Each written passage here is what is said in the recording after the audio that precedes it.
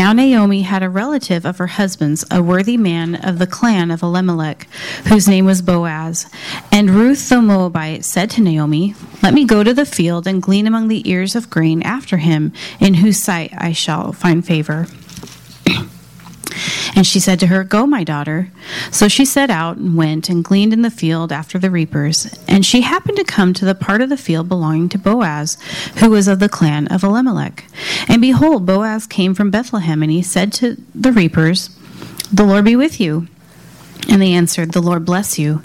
Then Boaz said to his young man who was in charge of the reapers, "Whose young woman is this?" And the servant who was in charge of the reapers answered, "She is the young Moabite woman who came back with Naomi from the country of Moab." She said, "Please let me glean and gather among the sheaves after the reapers." So she came, and she has continued from early morning until now, except for a short rest. Then Boaz said to Ruth, "Now listen, my daughter, do not glean in another field or leave this one, but keep close to my young men. Let your eyes be on the field that you are reaping, and go after them. Have I not charged the young men not to touch you? And when you are thirsty, go to the vessels and drink what the young men have drawn." Then she fell on her face, bowing to the ground, and said to him, "Why have I found favor in your eyes, that you should take notice of me, since I am a foreigner?" But Boaz answered her, "All that you have done for your mother-in-law since the death of your husband has been fully told to me, and how you left your father and mother and your native land and came to a people that you did not know before. The Lord repay you for what you have done, and a full reward be given you by the Lord, the God of Israel, under whose wings you have come to take refuge." Then she said, "I have found favor in your eyes, my Lord, for you have comforted me and spoken kindly to your servant, though I am not one of your servants." And at mealtime Boaz said to her, "Come here and eat some bread and dip your morsel in the wine." So she sat beside the reapers, and he passed to her roasted grain. And she ate until she was satisfied, and she had some left over.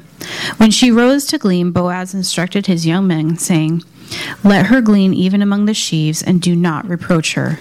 And also pull out some from the bundles for her, and leave it for her to glean, and do not rebuke her." So she gleaned in the field until evening. Then she beat out what she had gleaned, and it was about an ephah of barley. And she took it up and went into the city. Her mother-in-law saw what she had gleaned. She also brought out and gave her what food she had left over after being satisfied. And her mother-in-law said to her, "Where did you glean today, and where have you worked? Blessed be the man who took notice of you." So she told her mother-in-law with whom she had worked, and said, "The man's name with whom I work today is Boaz." And Naomi said to her daughter-in-law, "May he be blessed by the Lord, whose kindness has not forsaken the living or the dead." Now, Naomi also said to her, "The man is a close relative of ours, one of our redeemers." And Ruth the Moabite said, "Besides, he said to me, 'You shall keep close by my young men until they have finished all my harvest.'"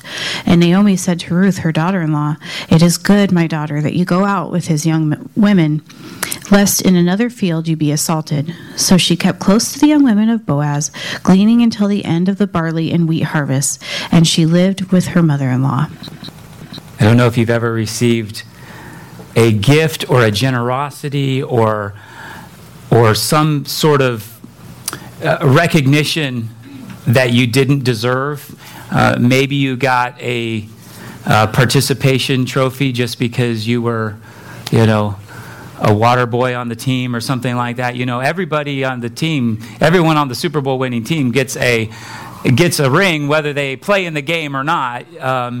I remember a time when I received a particular kind of grace back in the day when I was a young soldier, and every weekend we were somebody was tasked with doing security checks on the building for our unit. And so Friday would come, and everyone would be like, "Hey, Friday, First Sergeant, can we leave early so we can start our weekend? If we don't have any missions or training that weekend." And we'd go off, and everyone would leave Friday afternoon, and then the building would get locked up, and it would pretty much stay empty. And so somebody needed to do the rounds and check the building and make sure that the doors were secured and that nobody's broken in or nothing's missing or the vehicles are still in the parking lot where they're supposed to be or in the motor pool or whatever. And, one weekend that duty fell to me.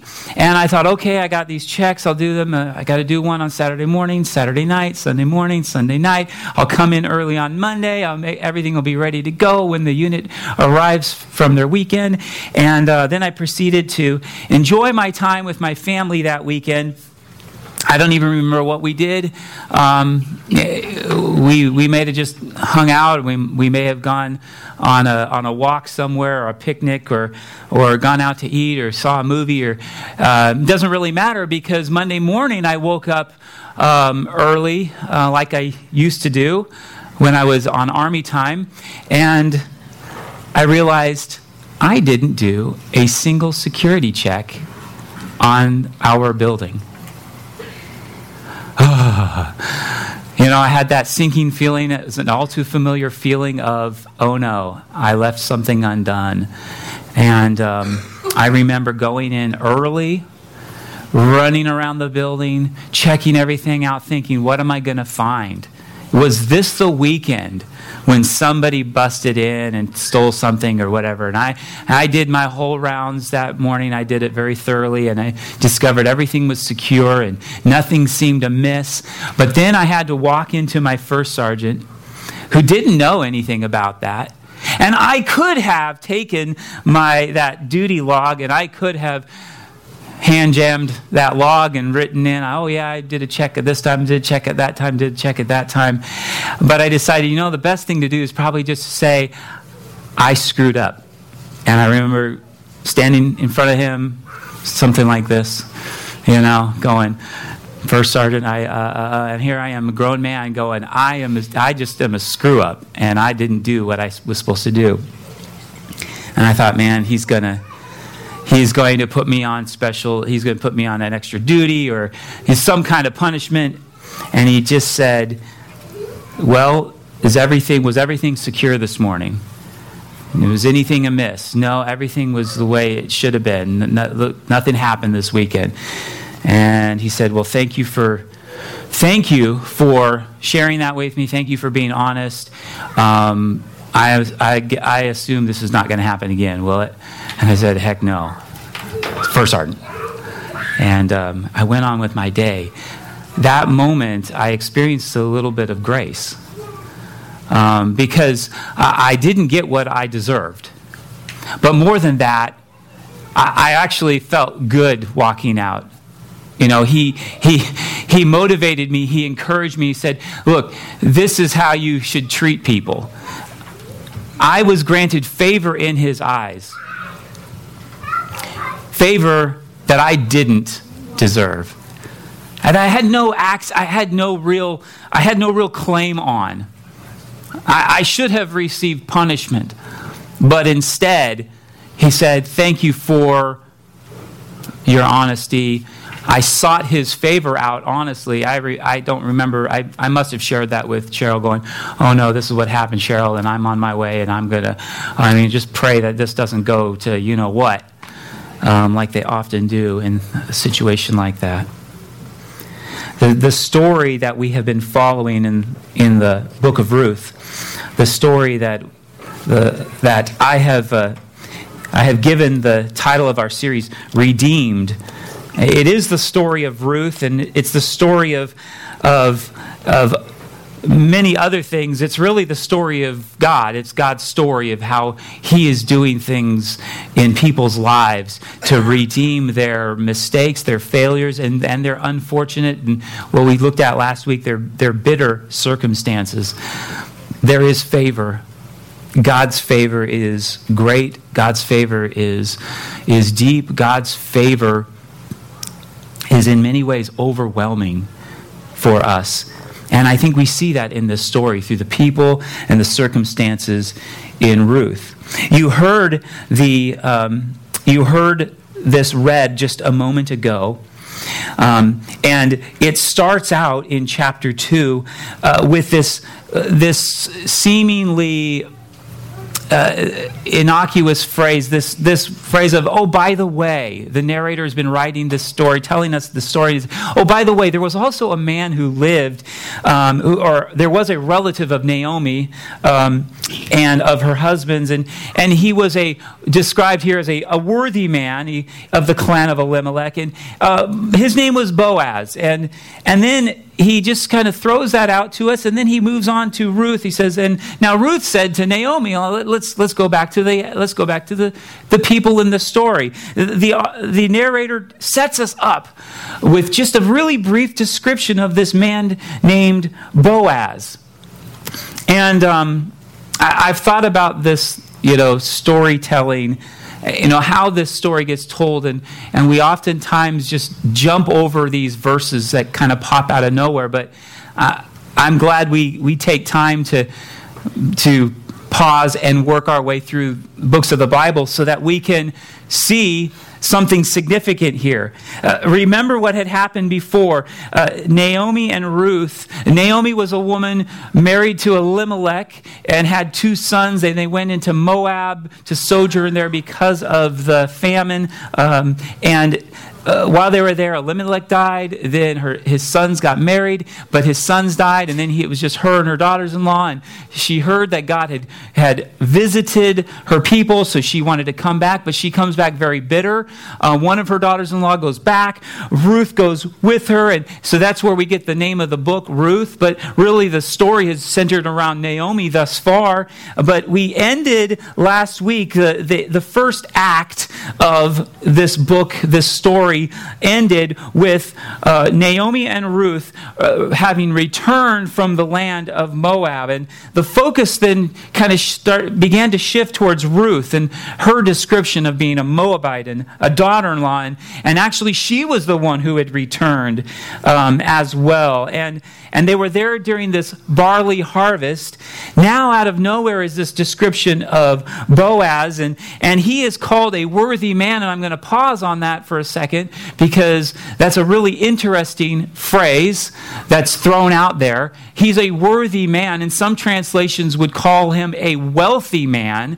Others would translate it, if we translate it like it is in other places, he is a mighty man. Sometimes that word describes a great warrior, a valiant warrior. Sometimes it describes somebody of great wealth. But it always refers to somebody who has a high reputation in his community. Somebody who's honored and respected. And this is who he is. This very brief description, we don't even know anything about him yet. But just in one verse, we know that he was a man that people paid attention to. He was somebody who deserved respect. He garnered that in his community. And not only that, but he's a part of Naomi's clan. Now, the clan was not the tribe. The clan was the smaller unit within a tribe. But it was that family unit that was so important to the people of Israel. And if you were a part of a particular clan, that means you had obligations to each other. You had responsibilities to each other. You were going to look after each other. Maybe that's like your family. You look out for your family. I don't know. My brother and my sister-in-law and us siblings, we kind of joke in sort of Godfather terms. Nobody goes against the family. You never go against the family, And we sort of joke about that. But what we're trying to express is that within our clan, the Johnson clan, it's an important connection, and we have responsibilities to each other, and we're going to be there for each other. And so right away, Boaz is not just some guy. He's a worthy man, and he's also part of this particular clan. And so as you're reading along or you're hearing this story, you're thinking, hey, this means something. What's the deal with this man, Boaz? Well, suddenly then we shift back to Ruth. And Ruth says to Naomi, let me go to the field. Let me glean among the ears. And then he says, after him in whose sight I shall find favor. Now, Ruth is suggesting that she do something that was commonplace in ancient Israel at this time. In fact, if we looked at Deuteronomy chapter 24, and this is referenced in a few other places, but in Deuteronomy chapter 24, verses 19 to 22, we hear this description that's in Israel's laws. This is something they're commanded to do. When you reap your harvest in your field and forget a sheaf in the field, you shall not go back to get it. It shall be for the sojourner, the fatherless, and the widow, that the Lord your God may bless you in all the works of your hands. When you beat your olive trees, you shall not go over them again, or a second time. It shall be for the sojourner, the fatherless, and the widow. When you gather the grapes of your vineyard, you shall not strip it afterward. It shall be for the sojourner, the fatherless, and the widow. You shall remember that you were a slave in the land of Egypt. Therefore I command you to do this. The description there is of a people and really of a God who cares about everybody. And what God is saying is, you're going to go out there and harvest, and there are going to be some bits of grain that are going to fall as you're gathering up the bundles, and they're going to lie there on the ground. And when you go harvest your trees or your vineyards, you're going to miss something the first time around. And God is saying, don't go over it a second time, because there are people in need all around you. Let them follow along. Let them glean after you so that they may have something. Because there are sojourners who have no inheritance. There are people who have come to you because you're the people of God, and they want to be among the people of God because that's where God is at work. They want to be there, and they want to experience some of that blessing, and allow them to. Let them come. And let them receive some of that blessing. There are going to be fatherless people among you that don't have an inheritance given to them. They have no one to care for them, no one to look after them and meet their needs. Let them come and glean and receive something. There will be widows who have no husband to care for them and they have no means of providing for themselves. Let them come and glean. And that was God's law. That was his intention. He said it right up to, he didn't say, hey, be frugal, be exact, gather it all up, go over it 2 or 3 or 4 times and make sure you get it all so that way you maximize your profits.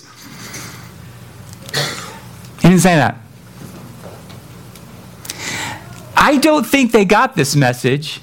I don't think they got it because over and over the prophets spoke against Israel, against their leaders, and said, why aren't you doing what I told you to do? Why aren't you caring for the sojourners among you and the orphans and the widows? And so I have another passage just as an example. Isaiah chapter 10, just the first couple of verses in which God is speaking through Isaiah. And he says, woe to those who decree iniquitous decrees, and the writers who keep writing oppression, to turn aside the needy from justice, and to rob the poor of my people of their sight, that widows may be their spoil, and that they may make the fatherless their prey.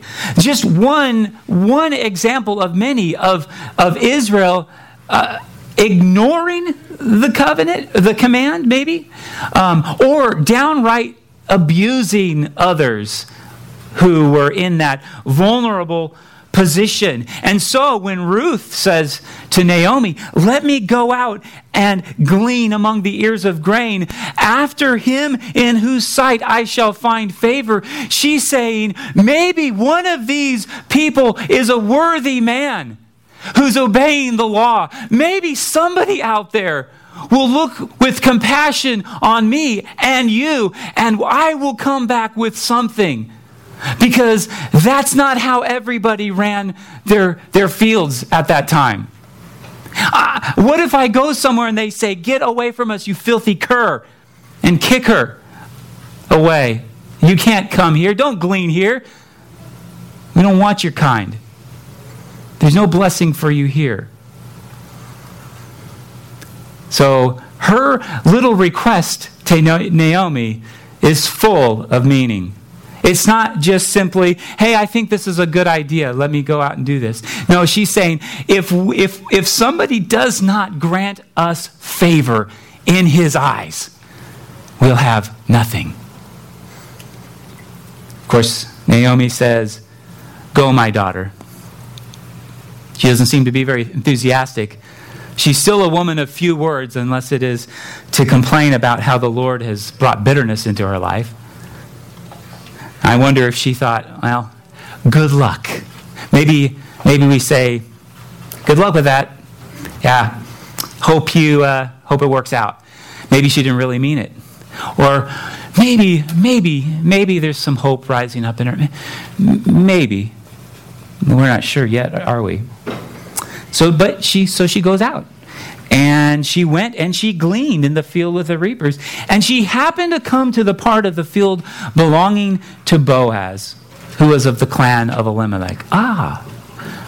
So this guy that we were just introduced to does come into the story. Aha!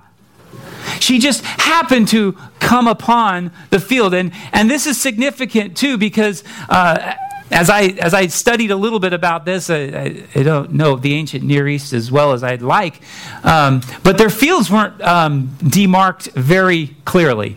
It is hard to tell when one field began and one field ended, when one person's property ended and one person's didn't. And there's this huge field out there, and it's almost like, you could almost imagine it being like a community garden or something, and you're wondering, well, whose responsibility is that? It's just all together, and maybe I have this little row and I've been tending this and somebody else has been tending that. But it's hard to discern them. And so she goes out, and the author says, unbeknownst to her, she just happened to come upon the field of Boaz.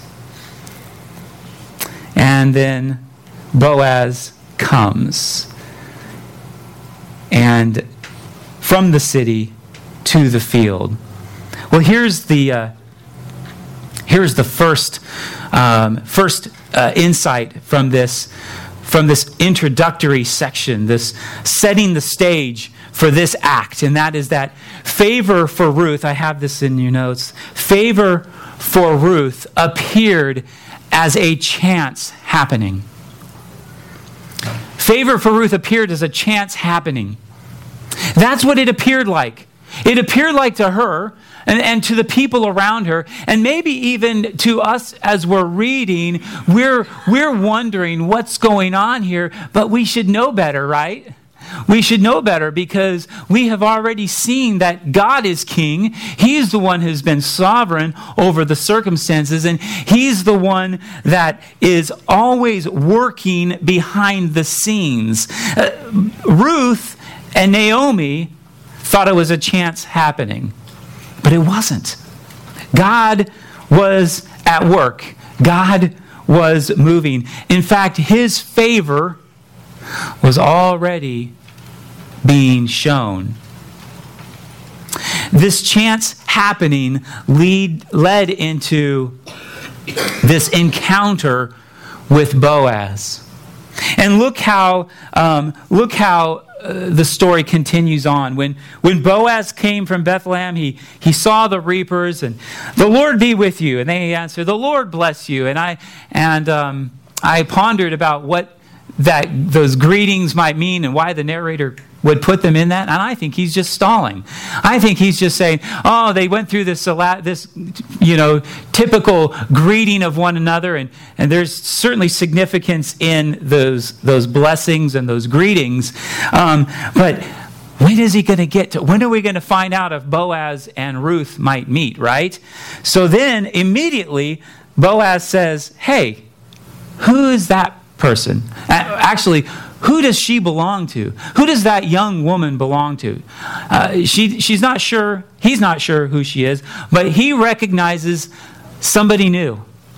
Somebody he's not seen gleaning in the fields before.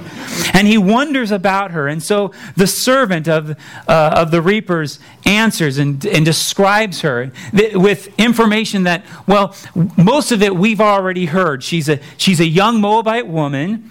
She came back, returned with Naomi from the country of Moab. And she also said, let me glean and gather among the sheaves after the reapers. So she has come and continued from early morning until now. She's been working so far all morning. Now there's some complications in some of the language here about the timing of everything, but I think the general sense is captured really well here in the English Standard Version. She has come and she said, "Look, if I'm not able to go and glean, and if I can't follow along and gather even among the sheaves, I may not get anything." And so there she is. She's been gleaning and gathering all morning, except for a short rest. And maybe she was on her rest right there, because Boaz then speaks directly to Ruth and tells her, "Hey, don't glean anywhere else. Stay here, and make sure you stay close to the young women."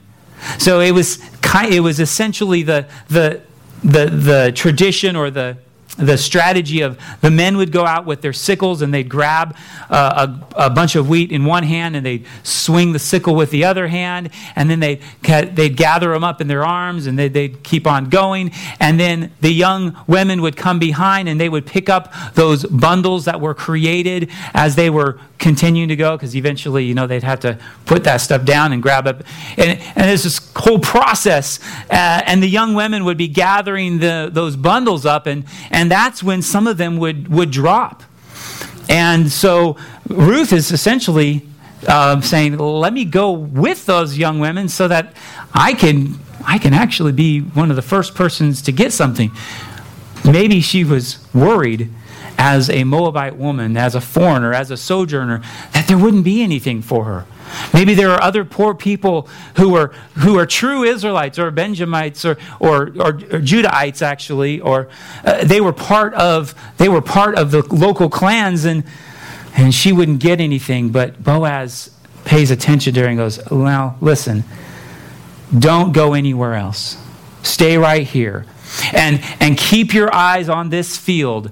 Go after them. Don't veer off into somebody else's field, okay?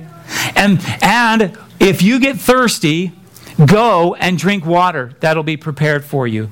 The young men, they'll draw water out. It'll be there for everybody to drink, for all the workers to drink. And why don't you join them?" And then we see Ruth's response to that.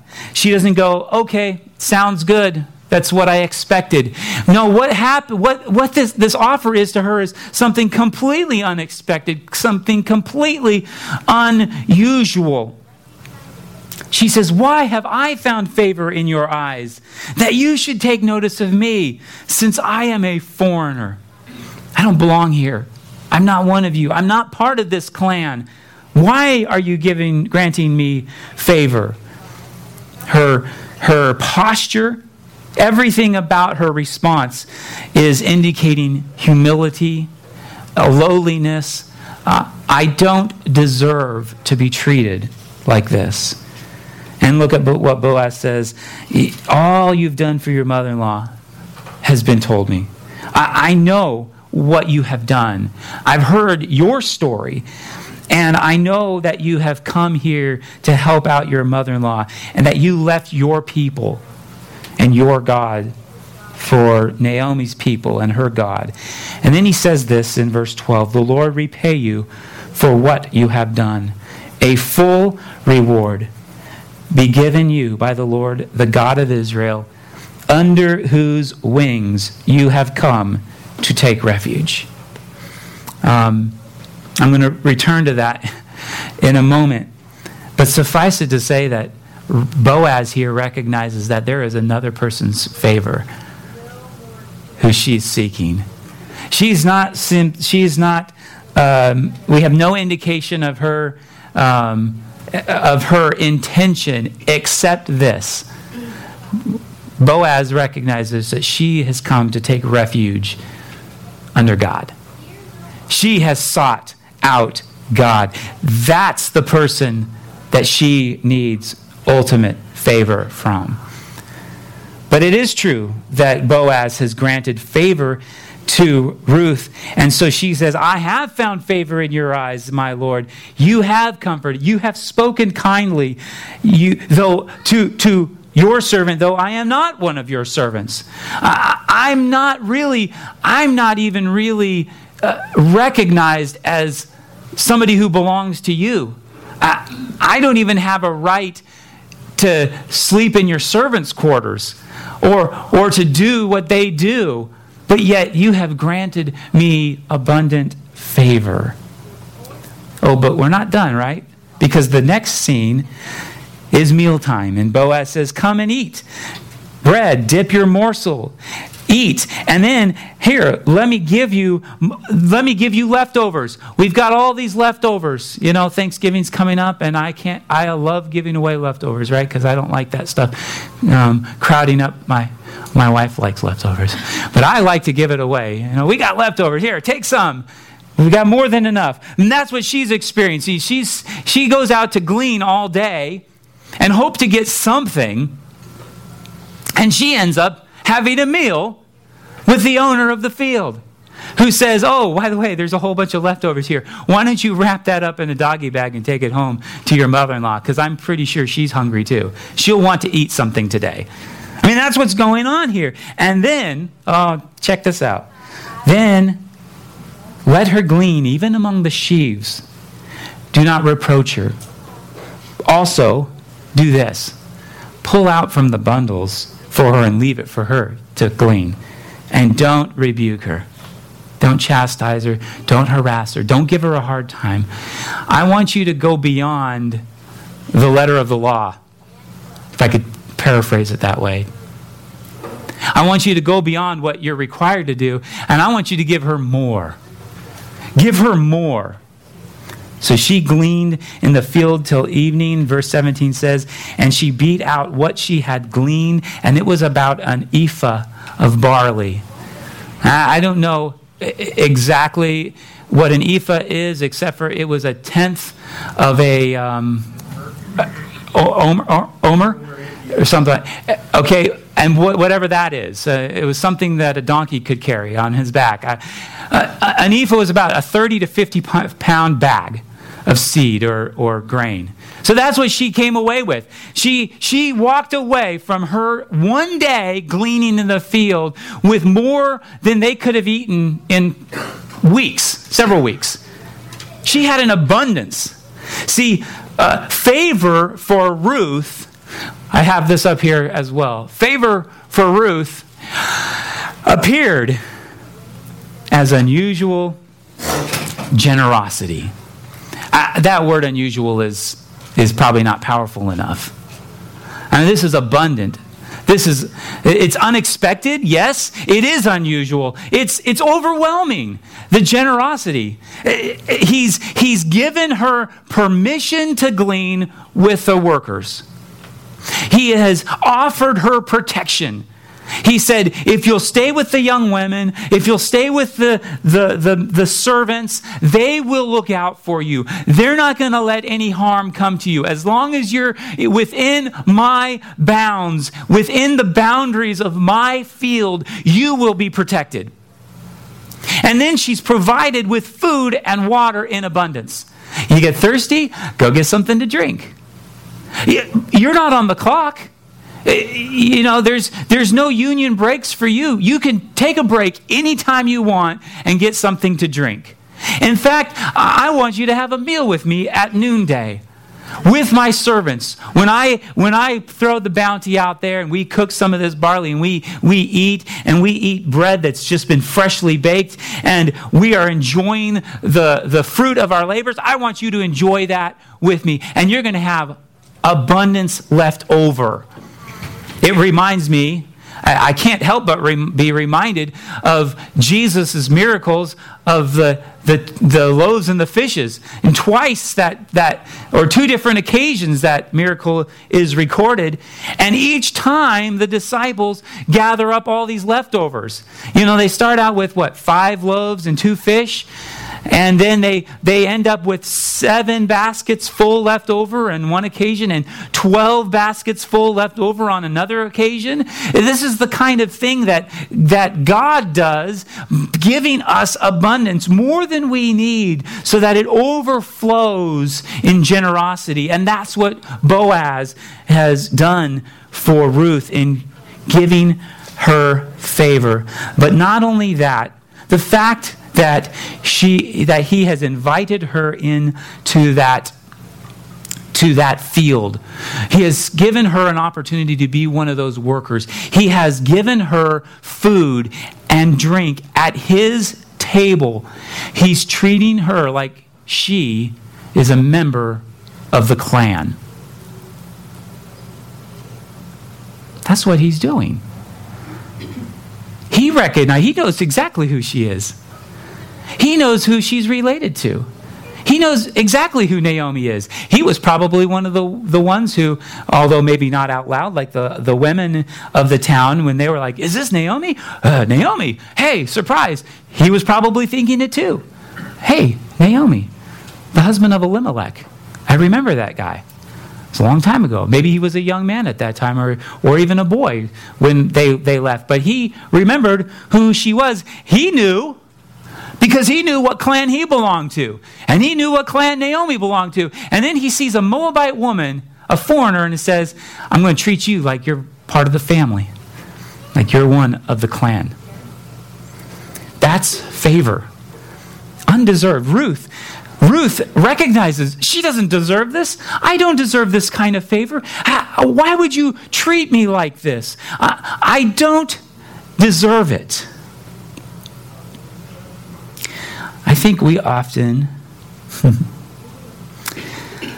I don't know, maybe it's I don't think it's our culture nowadays. I don't think it's a generational thing.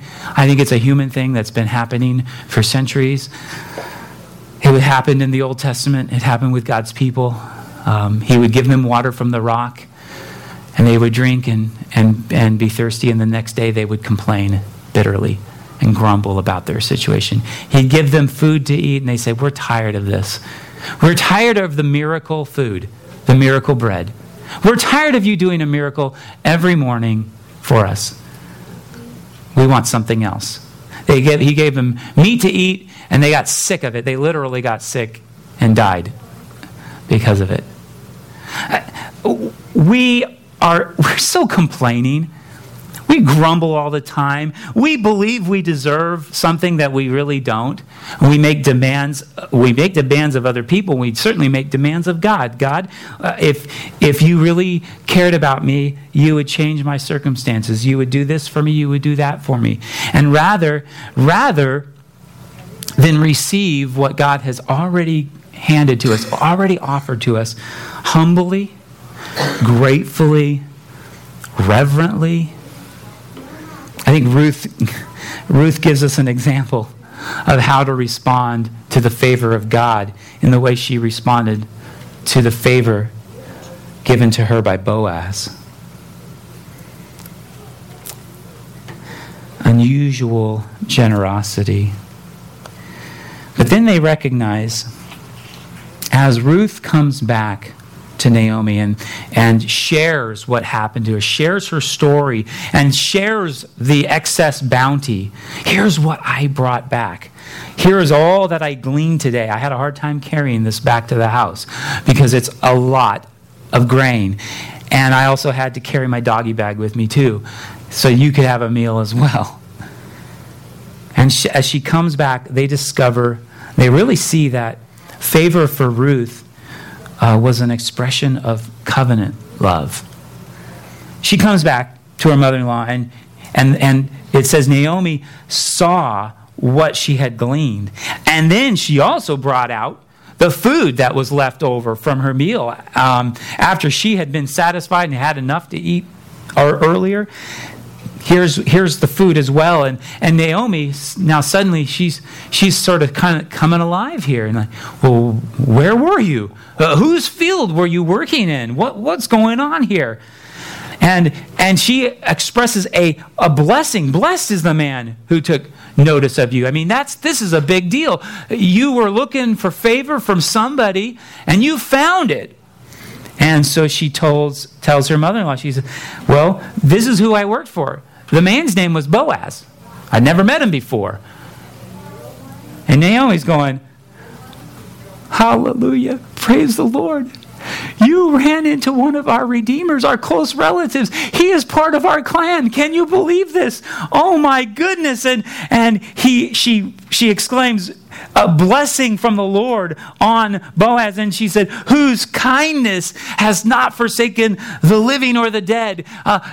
His kindness, his chesed, his love toward us as we're still living, and his love in memory of the dead, the departed, who he knows are his clan, his family. And she says, after exclaiming all that, and I'm sure Ruth is like, whoa, I didn't know any of this. She says, he is a close relative of ours. He's one of our redeemers. Here's the first mention of that key word in the book of Ruth. And we're going to unpack that a lot more in the next couple of chapters. But this Redeemer is somebody who had an obligation to care for his family, his clan. Somebody who had the responsibility to step up and say, I am going to help you out in your dark circumstances. And so whatever Naomi was thinking, she was thinking, this means something. I don't know what's going on here, my daughter-in-law, but stay with him. Stay close to his young men. Finish the harvest. It's good. Stay with the young women. Don't go in another field lest you be, she says, assaulted. Lest somebody come upon you and discipline you for being where you're not supposed to be. It's good. You have found somebody who has shown favor to you. Now, I said that favor for Ruth appeared as an expression of covenant love, because that's the word that she uses again. This is the second time we've seen that word in our narrative. Once in chapter 1, as Naomi was speaking with her daughters and asking for God to deal with in such a way, a covenant love way with them. And now she's saying, hey, this man has treated us like God treats us. He has recognized that you, by being my daughter-in-law, are part of this clan too. And he has expressed his favor for you as an extension of his love. And so therefore, you have every reason to seek out good from him, because he's going to give it to you. He's going to protect you. He's going to provide for you. He's going to care for your needs. You can count on it. How should we take this story? How should we live in it, so to speak? These stories are not just stories about, these amazing things that happened to people in the past. And we're not necessarily here to learn lessons on how to treat one another, how to be a worthy man. Look at Boaz. These point us to the hero of the story, the one who's working behind the scenes of every story. We see here that God is a God of favor. That's what we're supposed to learn here. through the example of Ruth and the response, the example of Boaz, the exemplar, the worthy man of the story, we see something about God here. That he is the true grantor of favor. Psalm 84, verse 11 says, if we can find it for you, might be on the screen as well, but Psalm 84, verse 11 says, "For the Lord God is a sun and shield. The Lord bestows favor and honor. No good thing does he withhold from those who walk uprightly." And in Proverbs chapter 3, verse 34, he says, "Toward the scorners he is scornful, but to the humble he gives favor." God is a God who gives favor. This mention of God's favor first appears in Genesis chapter 6. Noah. But Noah, in the midst of all the wicked people of the world, and God saw that everyone was wicked, and all of the thoughts of their hearts was wicked and evil all the time, God looked with favor on Noah. Some see that as to mean that Noah was a standout guy. He did what was right. He always did. He was a righteous man in his time. I wonder how he was made that way. Bible doesn't say that he was a sinless man. He was certainly seeking God when others weren't. But it's God who granted the favor, and then God who grants favor over and over and over again. God is the God who orchestrates favor. When we do what we do unintentionally, when we think we have found ourselves in a chance happening, God is the one who's orchestrating his favor. God is the one who is putting us where we need to be. I can't think of how many, I can't tell you how many times that my wife and I and our family have been in situations that we were just, how did we get here? We asked that question last week.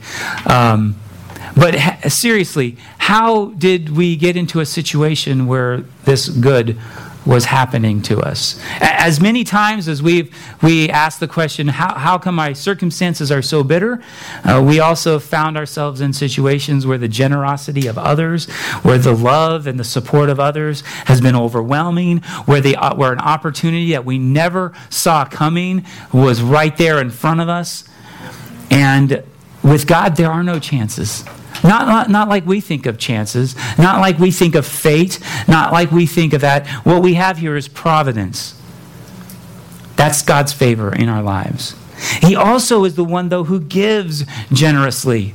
See, even Boaz understood that. He understood it as he's looking at Ruth's situation and he's speaking with her. He realizes that it's really God who is the one who is offering refuge for her.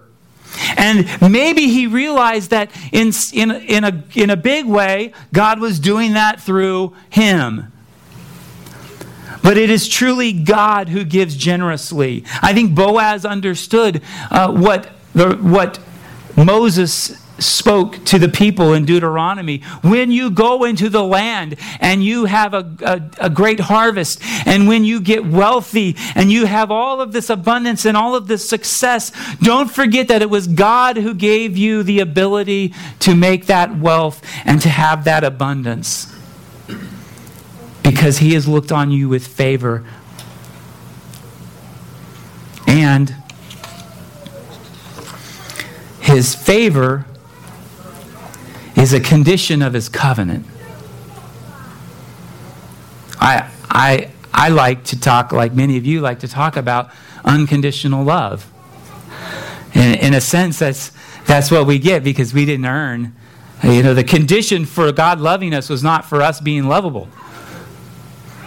But the reality is that the conditions for God's love is his covenant. The covenant that he made with his people long ago. And the covenant that he made with Christ. And so when we see covenant love showing up in these stories, when we see this happening, it's love that comes from God because he initiates his love with us. We love because he first loved us. And we know that God loves us because he's made a covenant with us, and he's not going to break his covenant because his covenant was ratified by the death of Jesus, by his blood, not the blood of animals, but the blood of his eternal Son.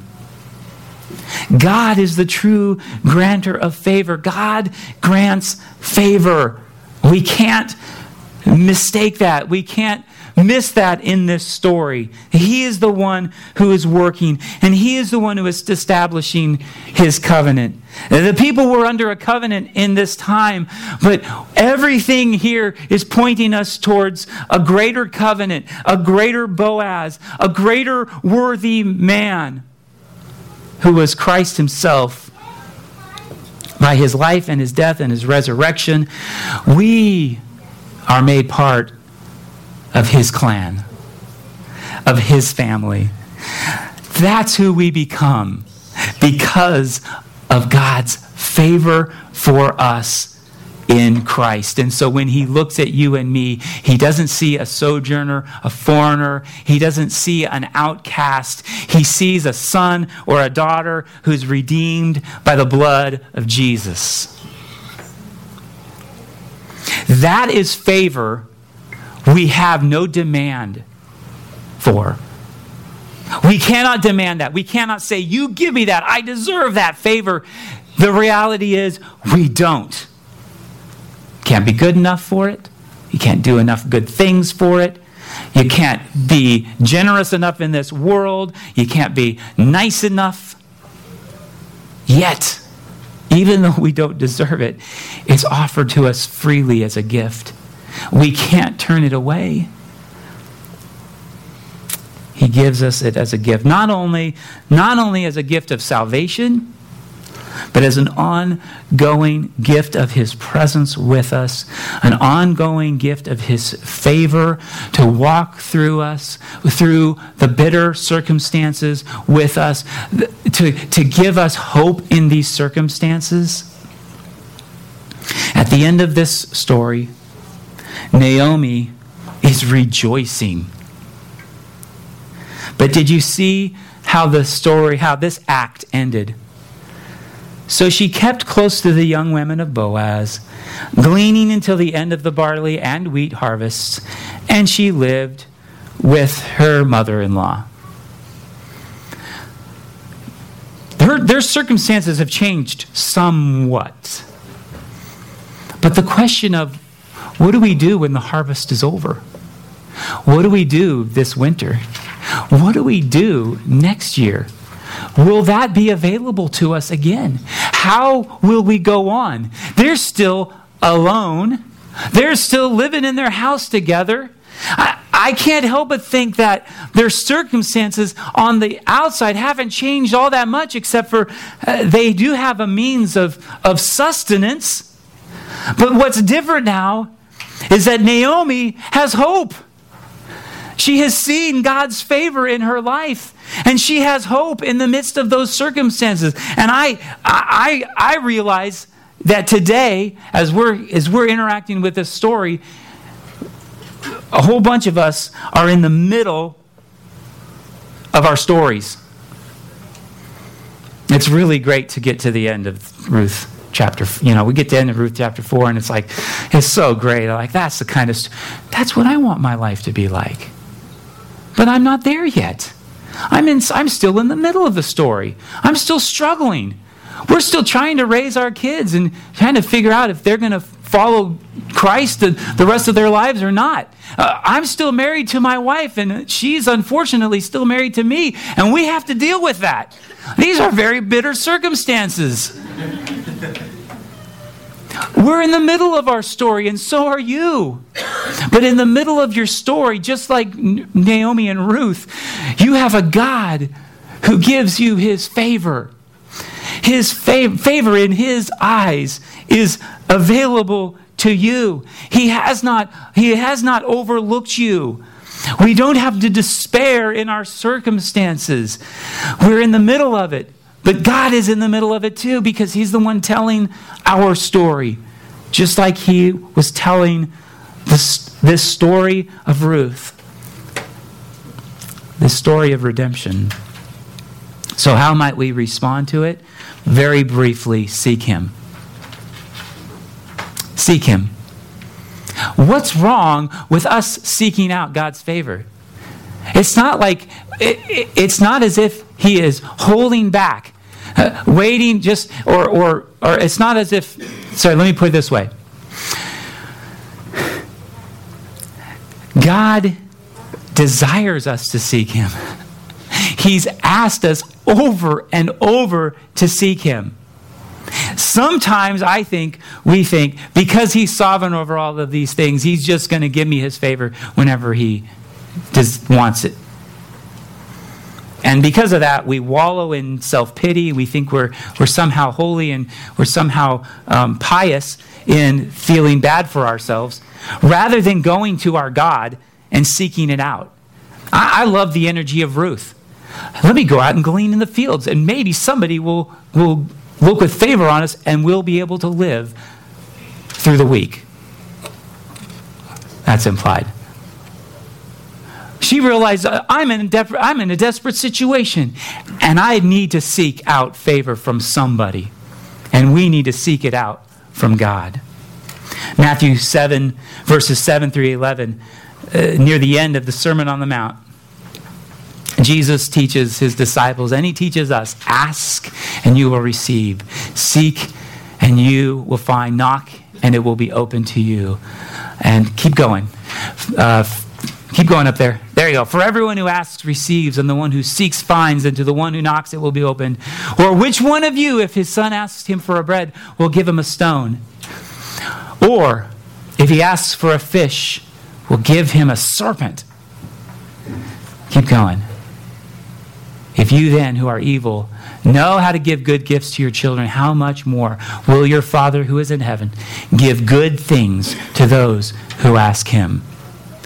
Well, that's just one of dozens, maybe hundreds of commands, exhortations in the Bible to seek him out, to ask him, to go to our good Heavenly Father we sing about all the time. He's good. He loves us. He wants to give us his favor. I want us to be encouraged to go to him and seek it out and ask for his favor in our lives, in our circumstances, with the relationships we're dealing with. The fact that we don't have wisdom for the choices that we have, we go to him, we ask, because he gives without reproach to all who ask him. And we go and we receive what he gives from us with gratitude, with humility, and even with obedience. Don't ask God for things and then go and disobey him. Don't ask God to give me favor while I'm thumbing my nose at you, while I'm doing the exact opposite of what you're asking me to do and commanding me to do. Don't do that.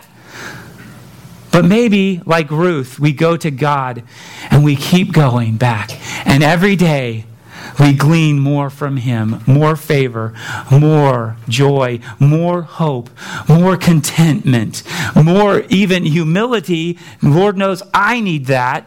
More gratitude developing in our heart. More joy for the journey that we are on. God is a gracious God. God gives us favor. Let's seek him, shall we? Would you pray with me?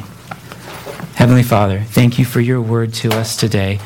And Lord, I just pray that you will grant us favor as we seek you. God, if there is anyone here today who has been apathetic, has been ignoring your presence in their life. Lord, I pray that you will bring us to repentance. Lord, if there's anyone here who has never experienced the favor of God, even in salvation, I pray that today is the day that their hearts will be warmed towards you and where they will give themselves to you completely. That you will be their Lord. You will be their true Father. You will be their true God. You will be their true King, Lord of their lives, as they give that over to you. Lord, if there are any here who are struggling with their bitter circumstances, Lord, I pray that you will encourage them to know that your favor is granted to them freely for their circumstances. You will reassure. You will bring comfort, just like Ruth experienced with Boaz. That you will do that because you're good and you're great enough for that. And you have loved us. You've offered that love to us because of Jesus. I pray these things in the name of Jesus. Amen.